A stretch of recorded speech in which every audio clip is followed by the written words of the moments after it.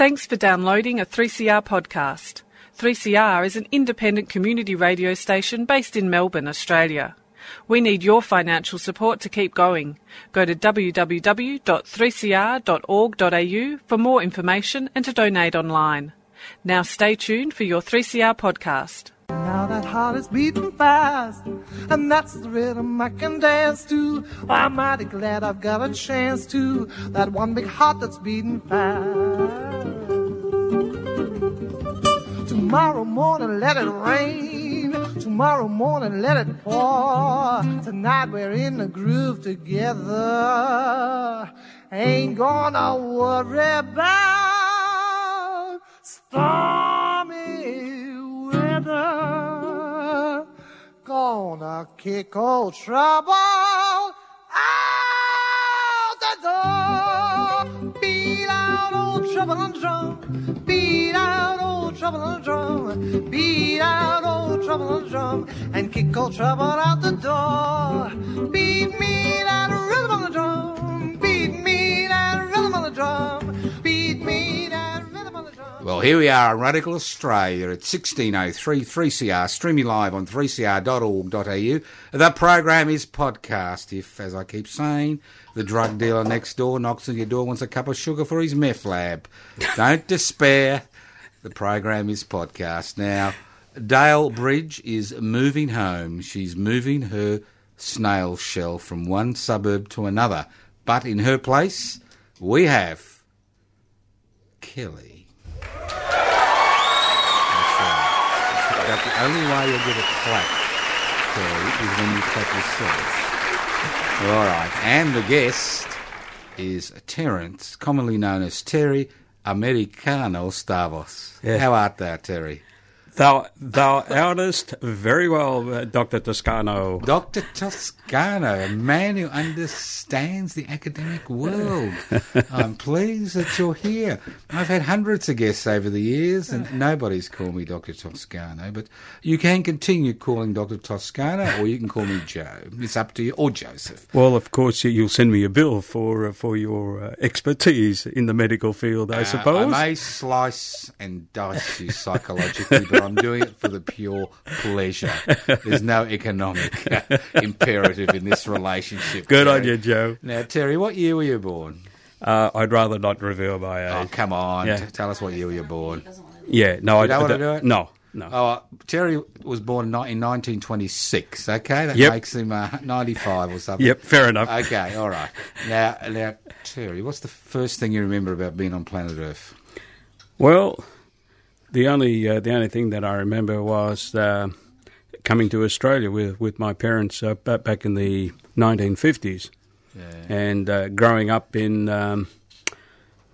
Good question. Now, I think when we first came here, we stayed at West Footscray with my aunt, and then after that we went and lived. But have you got any specific memories that stand out in your mind?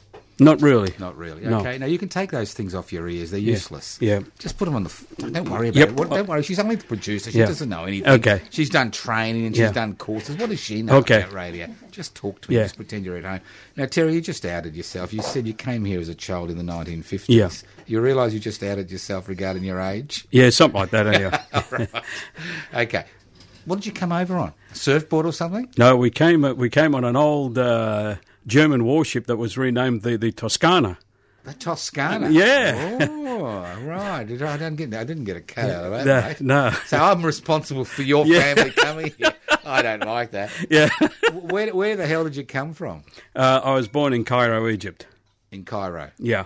All right. And background of your parents? My parents were actually born in Egypt themselves, of Greek background. Greek background. And how far back does that go? Well, my paternal and maternal grandfathers, the maternal one, he came from Istanbul, or what was then known as Constantinople. Right.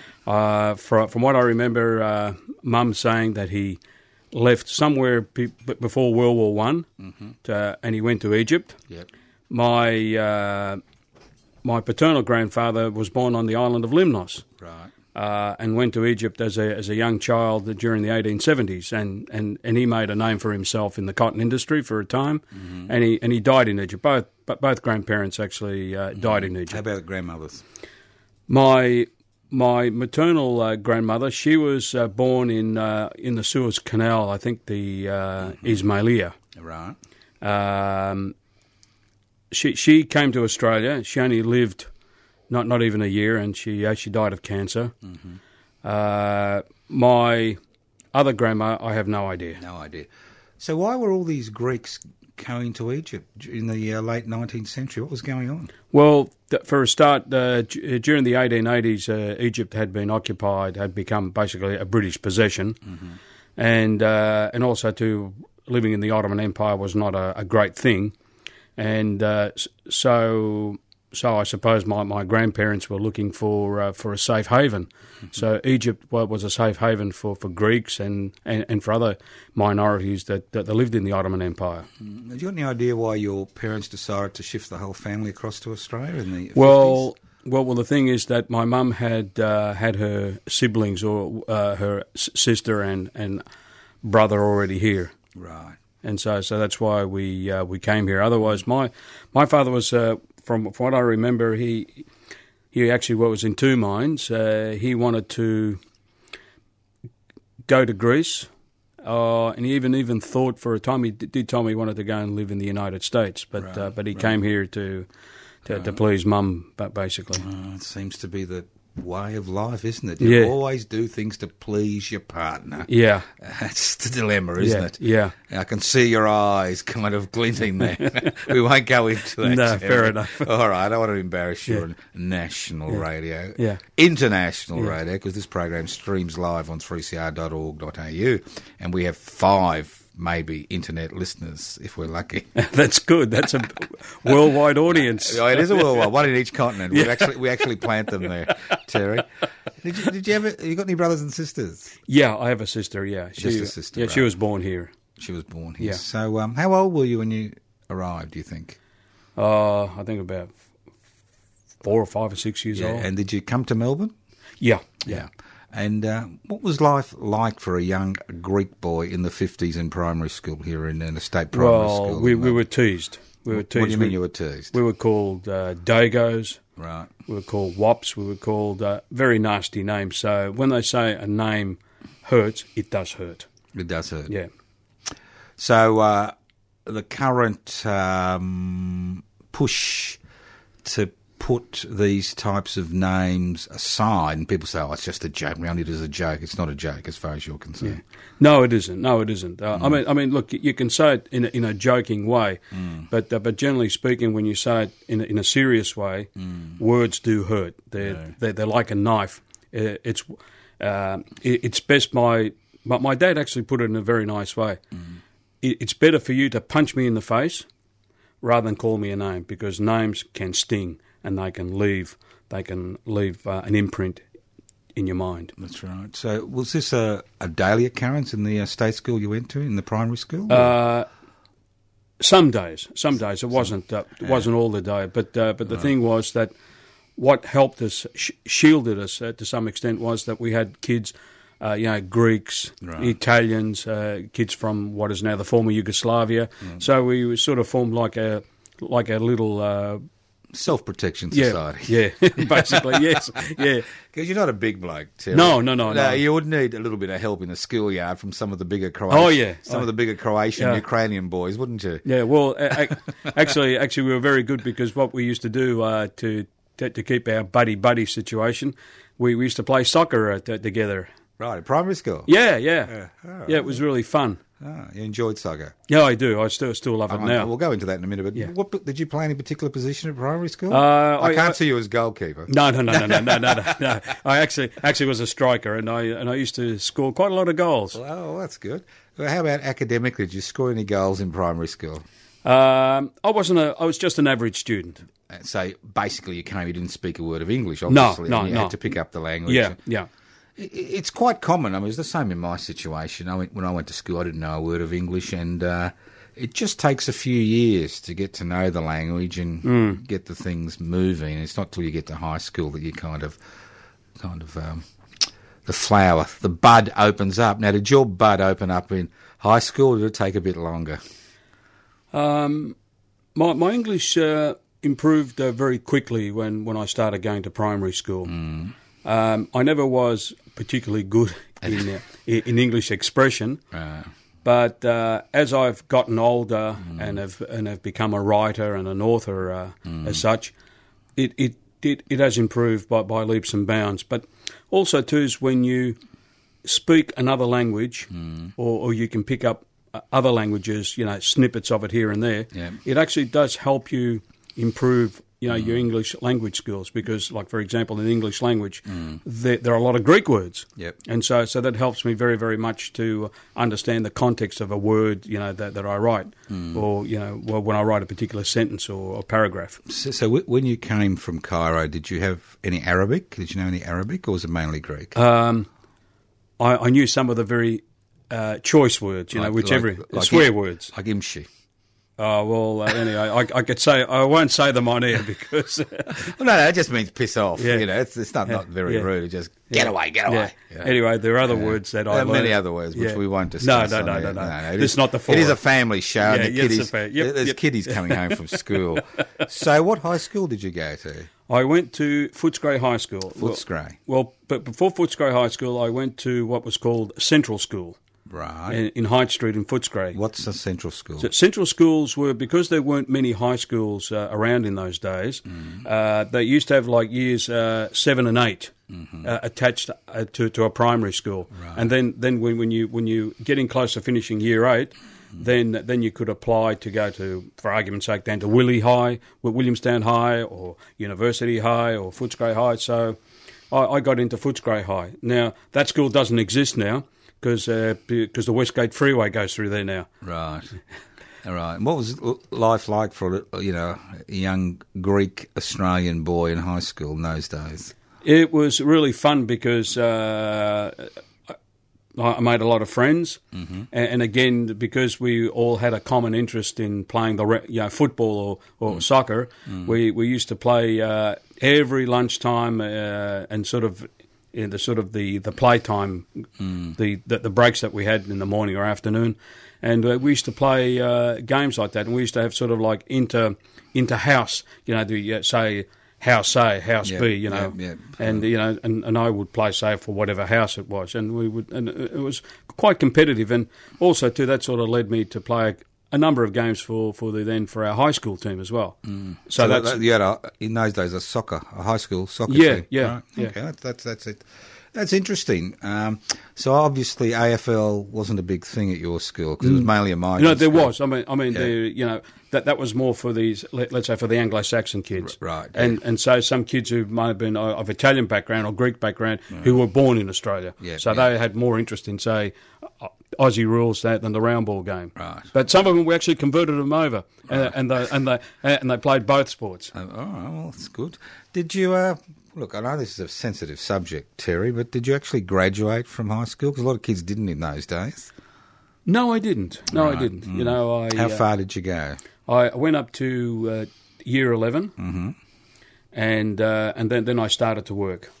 And then did you need to work because your parents? I didn't want. I started to hate school. Right. Any particular reason? I just wanted to go and start making money because some of my friends had a car. Right. They used to go out to rock dances and all that. So I got jealous. So I wanted to go out and start earning some pounds, shillings, and pence, whatever it was in those days. So what's that? In the early 60s, was it? Well, this is about mid 60s now. Mid 60s by then, right? And what was your first job? I actually was working as a clerk at the Australian Glass Factory in Spotswood. When we had a manufacturing exactly industry. Right. Yes. Okay. And what did that entail? Well, I used to work in the what's called the production section, where they used to make the moulds that we used to make the bottles. Right. And my job was to keep a tally what went in, what went out, and to order new materials for the for the machines where the bottles were made. Nobody tapped you on your shoulder and kind of introduced you to corruption? No. No, nothing like that? No. I used to go there, do my job, and go home, and that was it. That was it. How long, well, can you remember actually your first? Did you have pay packets in those days? Yes. Can you remember your first pay packet? Yep. It was the princely sum, if I can do it in dollars. There, $16.50 less the tax. $16.50. That was pounds, shillings, and pence. So before 66. Oh, it was £8, 2 and 6. £8, 2 and 6, yes. which would be considered to be a reasonable wage. In those days, yes. Yeah, because £8 is £8. Yeah. And did you actually get to that? Did your boyhood dream become reality and you bought a car? No. I used to use the train and the bus. So what happened to the bloody money? You had to pay board or something? No, I used to help mum and dad. Right. Because mum never worked, so basically But before I started working, we were basically a one-wage family. But it was interesting, in those days with one wage you could still live reasonably well. Whereas today you can have 2 or 3 and 4 salaries, and the expenses are way out of kilter. Did your parents get to the stage where they're actually buying a home? Yes, they bought their first house in 1956 in a place called Seddon. Within, what's that, 2 or 3 years of arriving, they bought a house? Within 4 or 5 years, yes, they bought a house. Yeah. Oh. And of course, Dad, paid it off. What was he doing? Factory work, labouring work? Well, my dad actually was an accountant from Egypt. Right. And when he came here to Australia, he worked as a labourer doing. Like he used to call working like a convicted criminal. Right. Hitting. He came to Australia. What do you expect? But anyway, and then he left that job, and then he went to the glass factory in Spotswood, and that's how I got the job through him. Nepotism. That's okay. Yeah. Anyway, and so when he went to the job, they said to him, you'll work for a couple of months in the factory, so you get to know whatever, and then he started to see, that. A year went by, and he was still doing the same sort of work. After they promised him that within 3 months or whatever it was that he work as an accountant or work in the office. And one day he got the courage and saw the general manager, and he called him over, and he explained to him this, and that. And he said, "Okay, I'll check it out." And it was true what he told him, and within a couple of days he got the job that he had originally he was supposed to get. Right, and was he one of these people like I am that's been in the same job all his life? Once he got that accountancy job with the factory. Later on, because Australian Glass Manufacturers was part of the Australian Consolidated Industries.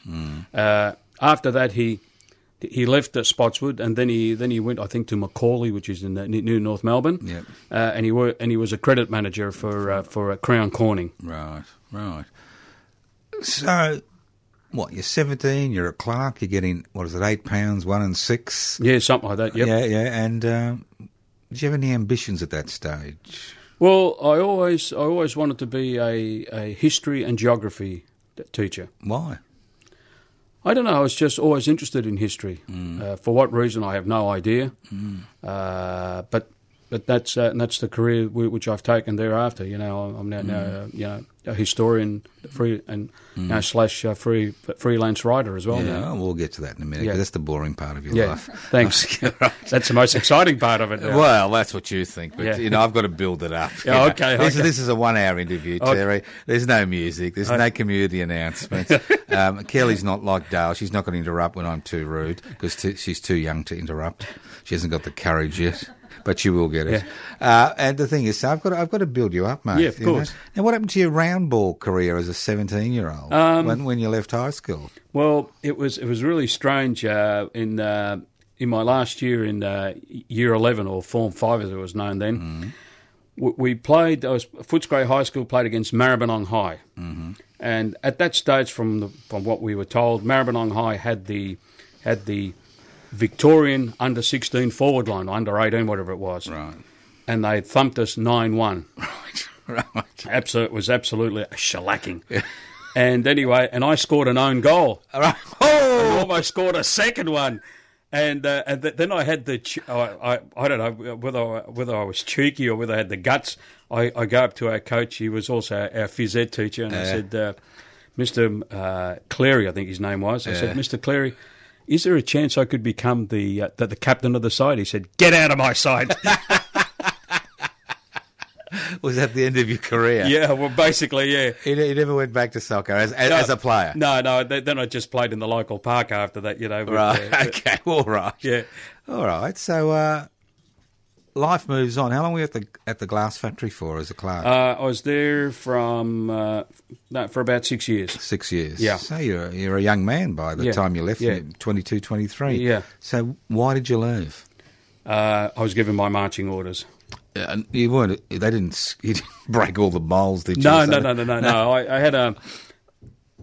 After that, I was actually transferred into the production planning department, doing production planning and all that. And the boss that I had was not a nice guy, and he took a jaundiced view to me from day one, and he basically said to me, "I don't like you.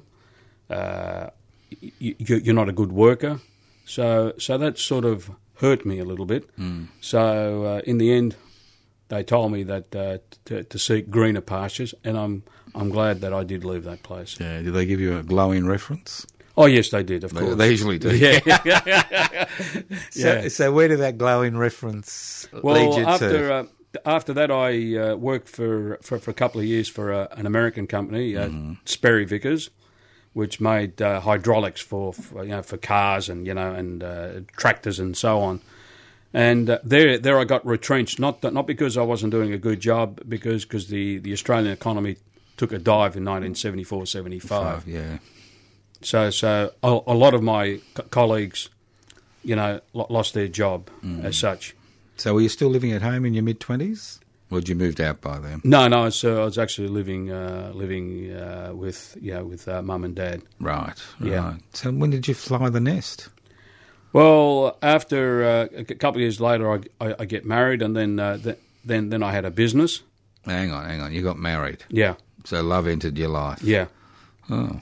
What? Wasn't an arranged marriage, was it? No. All right, okay. Well, let's get to clear this up. Yeah. No, there's no arranged marriage. No, I'm not. Do you want to mention your wife's name, or you want to keep her private? I'll keep her out of this. Yeah, I reckon she could be embarrassed by all this. Yeah. All that's coming out. Yeah. The same with the kids. You know, who knows who's listening?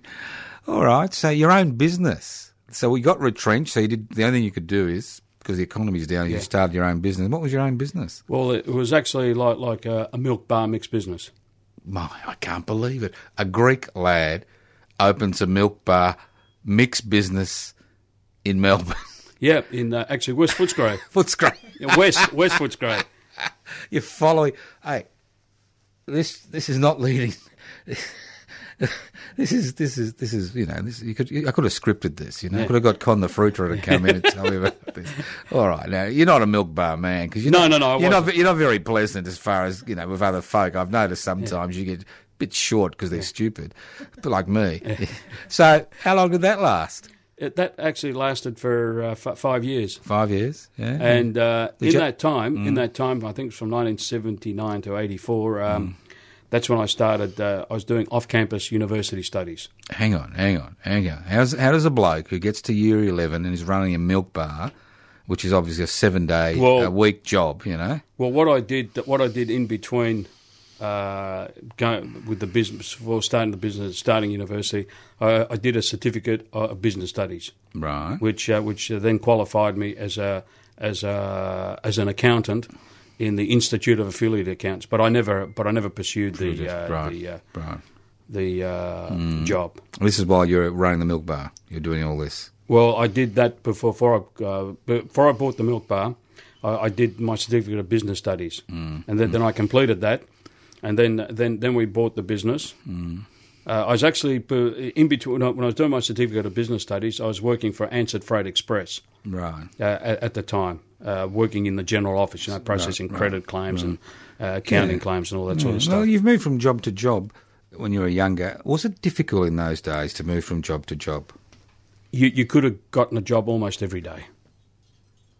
That easy? Yeah, it was that easy. and you didn't need all this garbage now, like, you know, you got to fill out a CV, and you got to tailor your CV to the job, and you got to read the job description to match this and to match that. You know, in those days, used to ring up and say, look, Joe, for example, you know, you got a job to do X, Y, whatever, Z, whatever. So you go there, fill out the form, they'd interview you, and then of course you'd have some references, of course, written references, and then you'd start the next day. Next day. Or I remember when I first started university, I needed a job for 3 months. I just walked into a place called Lysart Steel. You just went to the industrial complex and just walked around and hawked yourself from place to place.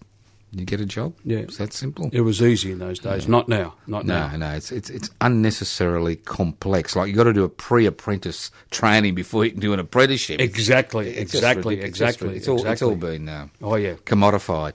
So let's get him back. So you got your certificate, but you ran the milk bar. So that was look. I was at Ansett Freight Express after I left at Sperry Vickers. Right. I got a job at Ansett Freight Express, and in that time I was also doing my certificate of business studies, which I completed. But you had that before you started the milk bar? Yes. Then you did the milk bar for 5 years? And then when I started the milk bar, I also started university through... What university would accept you? Deakin, I wouldn't accept you. Deakin University. Well, they actually accepted me as a mature age student. What? What, about 90 by then, weren't you? Oh, yeah. You were born in 26. Yeah. A mature age student. Yeah. Was it difficult getting No, in? no, it wasn't. No, it wasn't, because I just read the courses which they offered, filled out the application, and of course, in those days, there were no tuition fees. No, that's right, yeah. And that was the beauty of it. You know, the only thing that we... I used to do it by off-campus or correspondence, but basically that's a fancy name for it. I used to get get all the library materials via one of the transport companies. Yep. All free. Yep. Now, forget it. You're up for big bucks now. Yeah, it is. People forget that. The people of our vintage, and I'll put you in my vintage, of our vintage, we did benefit greatly from the fact that the Whitlam Labor government abolished university fees in 1972, and it wasn't until the Hawke Keating government reintroduced them in the late 80s that all this kerfuffle and craps began. Because when you went to a university, we didn't rely on overseas students to actually fund the universities. It came out of consolidated revenue. Exactly. And because before then, university, as you know, was basically almost the exclusive privilege of the rich who could actually afford fees, unless you got a Commonwealth scholarship, to assist you, and you had to work, obviously. All right, look, it's 4:30, middle of the interview, Terry. Yeah, isn't that amazing? It's 4:30. This is Radical Australian Community Radio 3CR, streaming live on 3cr.org.au. I'm chatting. This is not an interview. I'm chatting to Terry Stavros. And all I can say is the program is podcast. You can listen to it later on 3cr.org.au. All right, Terry, let's fast forward a bit. So what were you studying at university? I did in my undergraduate degree, I did economic history and political science. All right. So your childhood dream became a reality. Yes. How did you feel about doing this? Terrific. It was the start of where I am today. All right. And what was that? But that doesn't pay the bills. Of course not. So what happened once you've got your degree and you've given up the milk bar? You've sold the milk bar. Well, I then took a year off and then did honours. You took a whole year off. You'd saved enough. Well, I actually I was sort of like working through employment agencies, right. As a temporary, as a temp, and and that way I was able to survive. I assume by that time the kids had come along too. Oh yeah. So it wasn't easy. No, it wasn't. Right. So you did your honours. What was your honours thesis on? I did it on Anglo-Greek relations from 1918 to 22, and that's the basis of all what I've done ever since. Can I ask why you picked that period? Well, because I suppose what really got my interest was because I remember my dad talking about about the Greek army going into what was then Asia Minor or Anatolia or modern-day Turkey in 1919, and that just got my interest. And he talked about some battles that the Greek army fought against Ataturk's army, and that sort of got my interest. And also I remember that where I was born in Cairo, apparently I grew up in what was then an Armenian Jewish suburb or neighbourhood, and all these things, sort of impacted on me indirectly. But why Anglo-Greek relationships? Because the supervisor that I had, that was her area of expertise, was the Ottoman Empire. Right. So I had to choose a thesis, and then of course I started because as part of before I did the thesis, I had to do some coursework. Mm-hmm. We had 4 modules, and part of that was British history, and that's what opened up my interest in British imperial history. At the turn of the 20th century, and of course beyond. And what did you find out about this period? Well, what I found out about this period is that a lot of the problems that we have in the Middle East today stem from that period. All these secret treaties that were... What's secret treaties? Let me explain. When the First World War began, the Ottoman Turks were allies with Imperial Germany, but when the war did kick off in Europe, the Ottoman Empire told Britain, France, and Russia that we're going to remain neutral. But in the meantime, they had negotiated a secret treaty with the Germans, so when the time came, they would enter the war of their own choosing. In the meantime, the Anglo-French told the Ottoman government, if you remain neutral, you have nothing to fear. But once the Ottoman Empire entered the war and started shelling Russian naval positions on the Black Sea, that changed everything. And so then after that, the Britain, France, Russia, and then later on Italy, they all worked out all these secret treaties to parcel out the Ottoman Empire into spheres of influence. Right. Now, can you explain to me and the 557,000 listeners, what was the extent of the Ottoman Empire at the end of World War I when it was parcelled out? Well, before at the end of the First World War, the Ottoman Empire, what is now modern-day Turkey, and some part of it in Europe, right, all the way down to the Gallipoli Peninsula,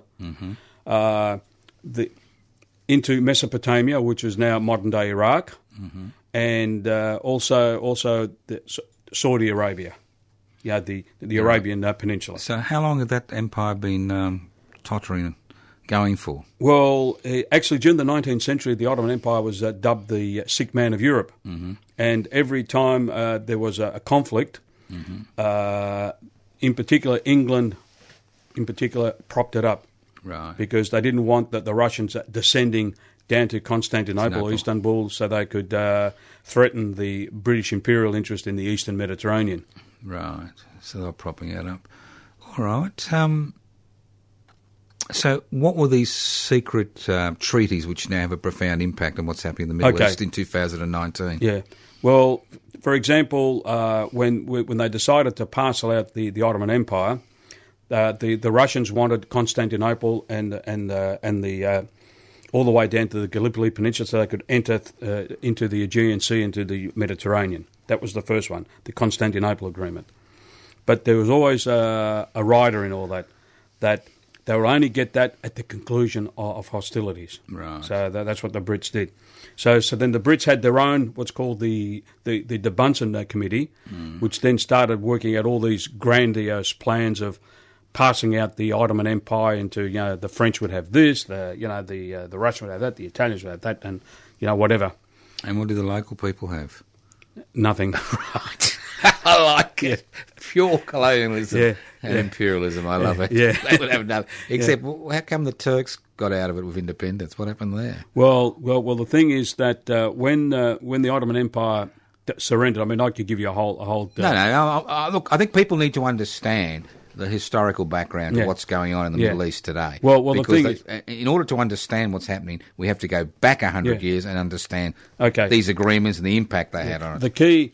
The the key to what the Middle East problem is the Sykes-Picot Agreement. Sir Mark Sykes was a Foreign Office operative, and Picot was a French. They decided to divide the Middle East in what's called direct and indirect zones of influence. So for example, Syria, what is now modern-day Syria, would be French. Palestine, which is now Israel, would become British. Mesopotamia or Iraq would become British, and so on. And that was and that's how they were going to do that. So these weren't organic. These were just lines on a map, were they? Yes. Right. Okay. And that's why the Kurds find themselves in this situation. Exactly today. right. Yeah, right. Exactly right. So just lines on a map. Nobody cared what was there. They just drew some lines. Now, so as far as Italy goes and Greece goes, the British and the French promised the same region to both countries. Right. And at the end of the First World War, so, being allies, they almost come to blows. Right. Okay. Which is now southwestern Turkey. Right. So did this honours lead on to any further studies? Yes, I did. I did my masters at RMIT University. I did my thesis on the Greco-Turkish War, 1923, an Australian press perspective, which has now been published as a book. I wouldn't recommend you buy it because it sells for $177. They're crazy, this publisher. Was it because it's an academic time? Is that the reason? Yeah, and I think there's a big profit margin. Yeah. Well, I don't make any money out of it. No. So. All right. Now, why? Well, what happened in the Greek-Turkish War? Does that explain a little bit of the hatred that continues between the two powers today? To some extent, yes. So what happened? Well, the thing is that, as you know, the Ottoman Empire surrendered. So then, in Paris, in January, February, March, around that time, all the victors were putting in their territorial claims. And so Greece put its territorial claims to claim the region around what is now Smyrna or Izmir. And the Greek army was given the green light by the United States, France, and England to land troops there on their behest, on their behalf. And so from 1919 until 1922, that region was under Greek administration on behalf of the Allies. Right. Now, when the Greek army landed on May 15, 1919, there was great fanfare from the local Greeks and Armenians and and Christians that lived in the city that they finally had removed the Ottoman yoke once and for all. But as the Greek army was marching through the main streets of the city, shots were fired at them, and they fired back. And then all of a sudden, a great thing happened where Turkish businesses were looted and property was destroyed and Turks were killed, etc., etc. Then all of a sudden, the great powers that sent Greece in said, "Uh-oh, I think we made a big mistake here." But in the meantime, the future founder of modern Turkey, Mustafa Kemal Pasha, or Ataturk as he became later on, he was sent by the Sultan onto one of the Black Sea ports to begin the demobilisation of the Eastern Army of the Ottoman Empire.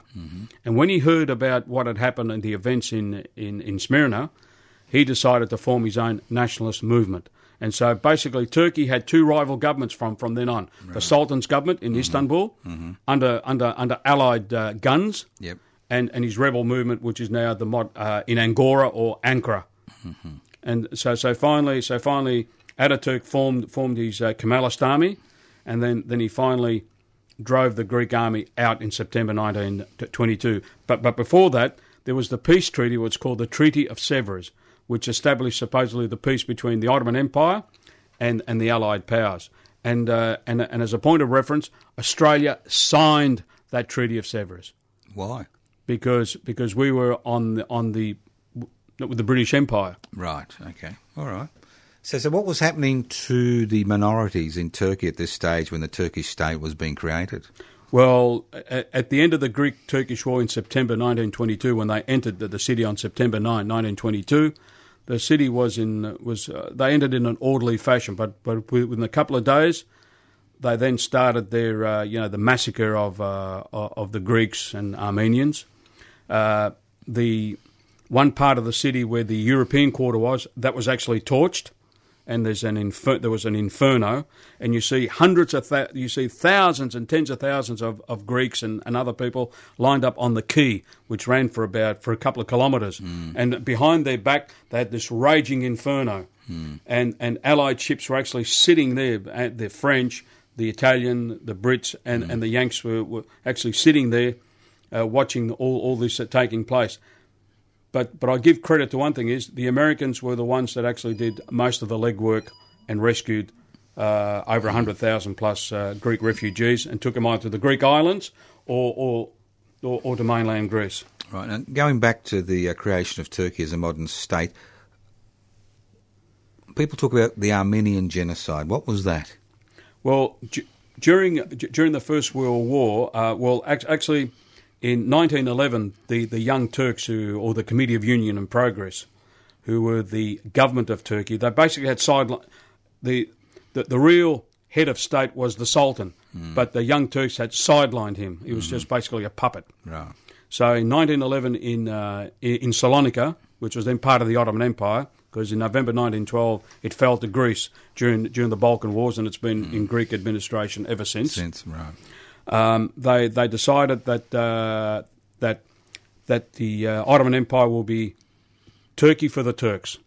So in other words, if the Christians don't conform, don't convert to Islam, well, they got to go. Mm-hmm. And this was a secret meeting which they had. And then when the war happened, they always felt that the Russians could use the Armenians as like a fifth column. Yep. And what they did was on April 24... What year? 1915. Right. On the eve of the Anzac landing, over 250 Armenian intellectuals in Constantinople were rounded up and never seen again. Right. And 2 weeks before the Anzac landing, there was an order that actually came from Constantinople to the Turkish governor on the Gallipoli Peninsula, which was basically there were a lot of Greek towns and villages there. Over 20,000 odd Greeks were actually rounded up and hawked off to Asia Minor, never seen again. And how about the Armenians? What happened to them? Well, a lot of the Armenians were actually then started the program of extermination, deportation, and extermination. Now, in many cases, they marched them into the desert. They didn't feed them, and so they just dropped off one by one. So they say, we never hurt them, as was what's called like white terror. That's the sort of term that's used. Along the Black Sea coast, some of the Armenians were actually taken in small craft and drowned in the Black Sea. We also have instances in I think it's the Euphrates River, where they were marched off and then thrown off the cliff to drown. There are also caves which were found over recent times where they would put in the Armenians and then sort of like the Nazis did with the with the Zyklon B sort of stuff. You know. So these people, Armenians, had they been living there for generations? Or yes. So they, the Armenians actually lived there for let's say from time immemorial. Time immemorial. Yeah. So it's quite interesting, isn't it?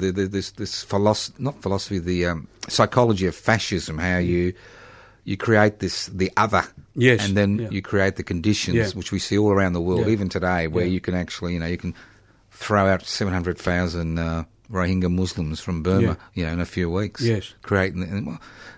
What do you think about Australia today? Do you think we're seeing some of those same tactics being used? Well, in terms of demonising minorities, or because you've studied the period, you know the processes of genocide. Well, from what I see, like for example, the one thing that we need to come to terms with is, for example, is the stolen generation. That is genocide, and I've discussed this with politicians here, and they say, "Oh no, it's not genocide." Well, I said, "Well, I think you need to read the Genocide Convention and read some of the earlier works of prominent genocide scholars, including my work, that will show that to remove children of a minority comes under Article 2 of the Genocide Convention. But because if you acknowledge it, then of course then there is the process of reparations, and that's one of the reasons why, like even Turkey knows that the genocide happened in that 100 years ago. But the thing is, if they open up their big mouths and say yes, we recognise it, I can assure you of this: the Armenians are very well organised, and if Turkey ever says yes, we did it, they're going to hit them with some pretty big reparations.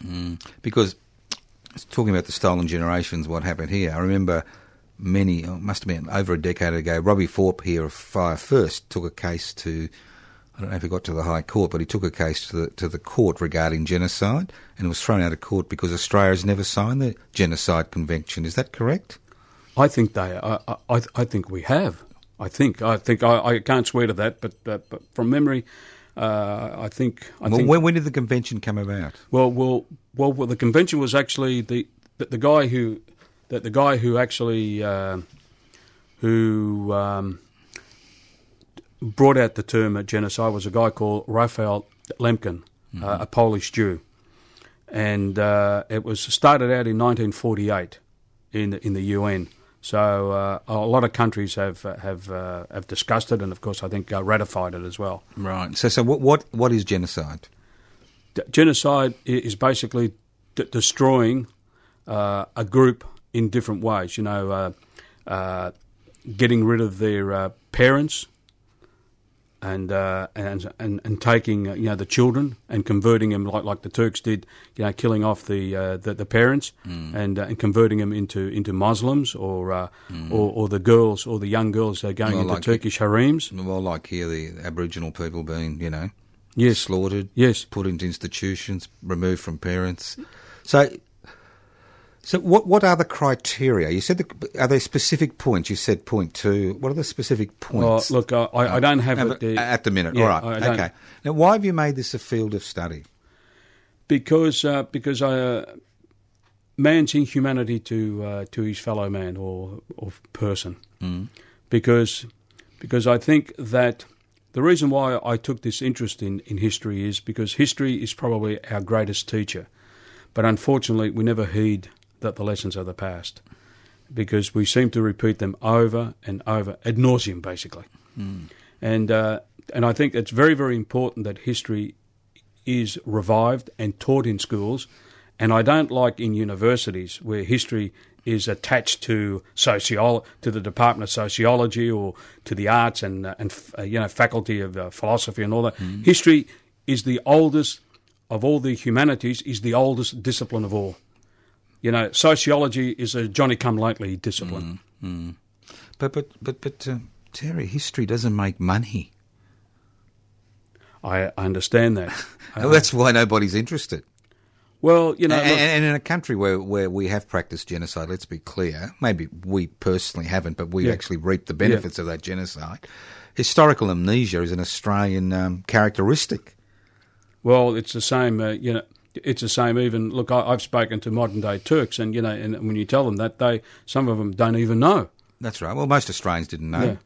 They didn't know. They just thought the Aborigines just died. Torres Strait Islanders just died, I just wanted to pick you up on the point where you said about the stolen generation.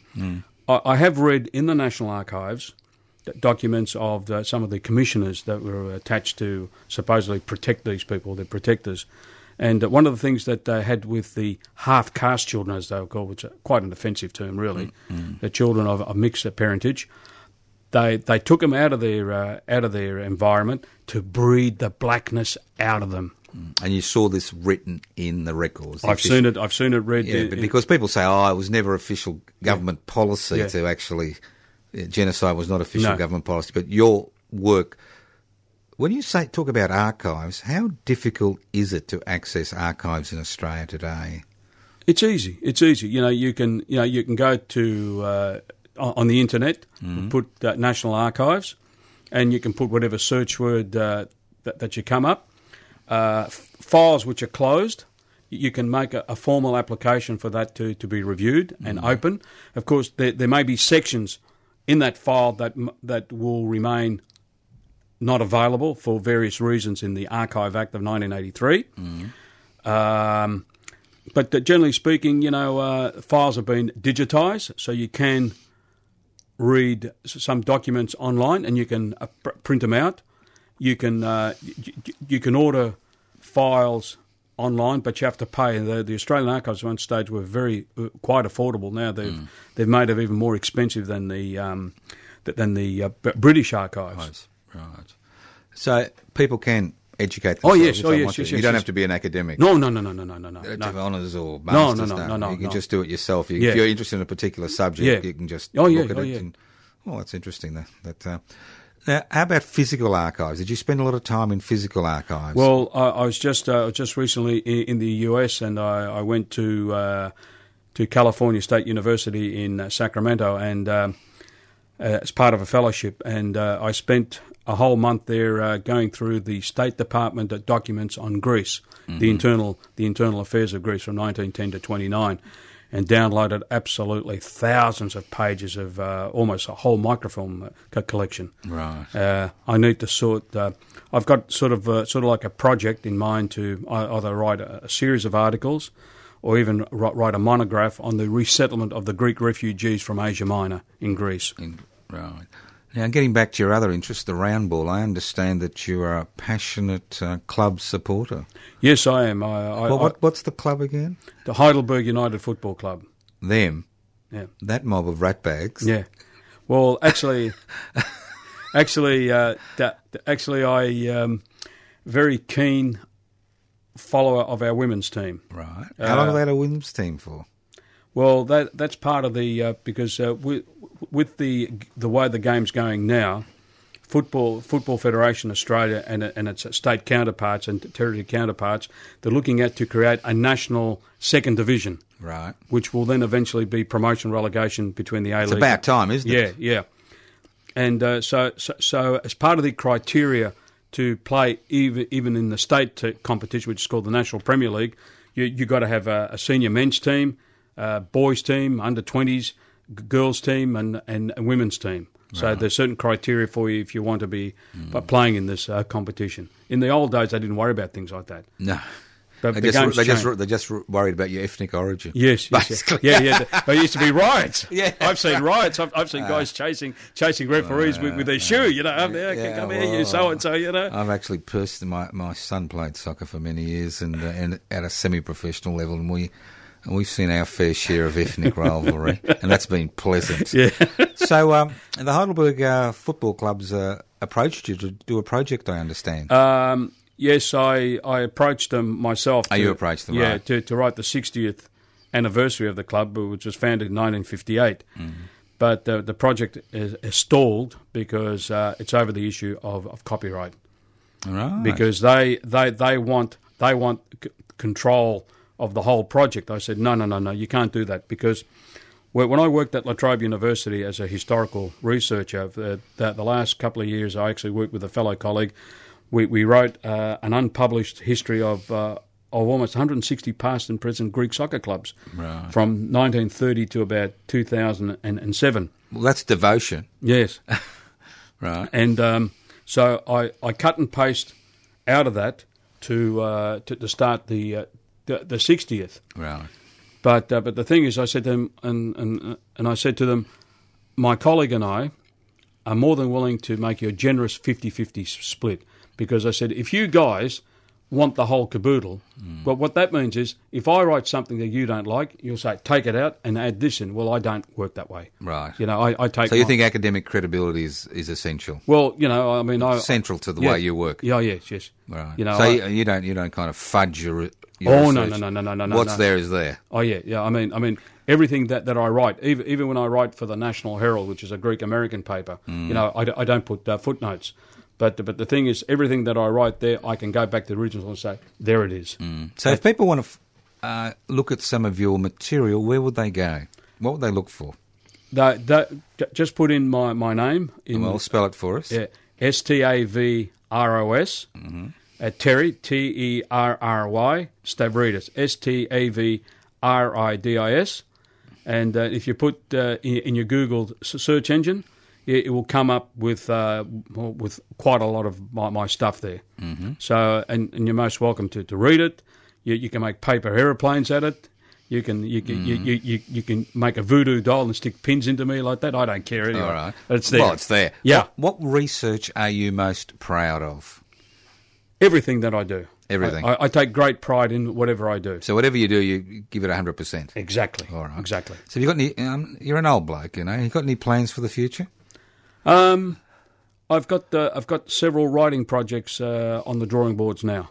Can you talk about them, or are they kind of you prefer not to, in case somebody else pinches the ideas? Well, the thing is, I'm not afraid to share my research because each person will do their own interpretation as such.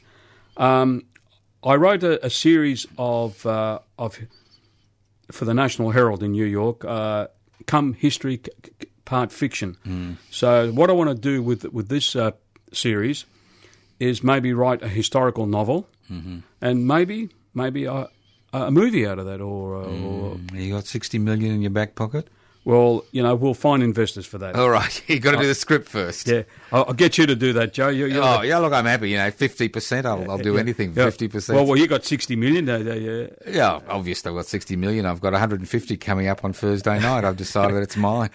So, look, nobody else bother getting a ticket because I've already won it. You know that, Terry. Yeah, don't you? Of course. Look, I'd like to thank you, Terry. Thank you, Joe. For coming in. It was a pleasure talking to you. I've known you for a number of years. You're half the man physically you were. I congratulate you on the fact that you've got your health back. I mean, the way you were going, I don't think I would have been able to interview you. No, I'm really, when I received the news that I did a couple of weeks ago, it was absolutely brilliant, I can see now a line of direction as to what I want to do. I'm very pleased for you, and I wish you all the best. I wish your family and your wife and children all the best. Thank you. And with researchers like you who are willing to give it 100%, I think we've got nothing to worry about in this country. Thank you very much, Terry. Thank you very much, Kelly. It's beating fast, and that's the rhythm I can dance to. I'm mighty glad I've got a chance to. That one big heart that's beating fast.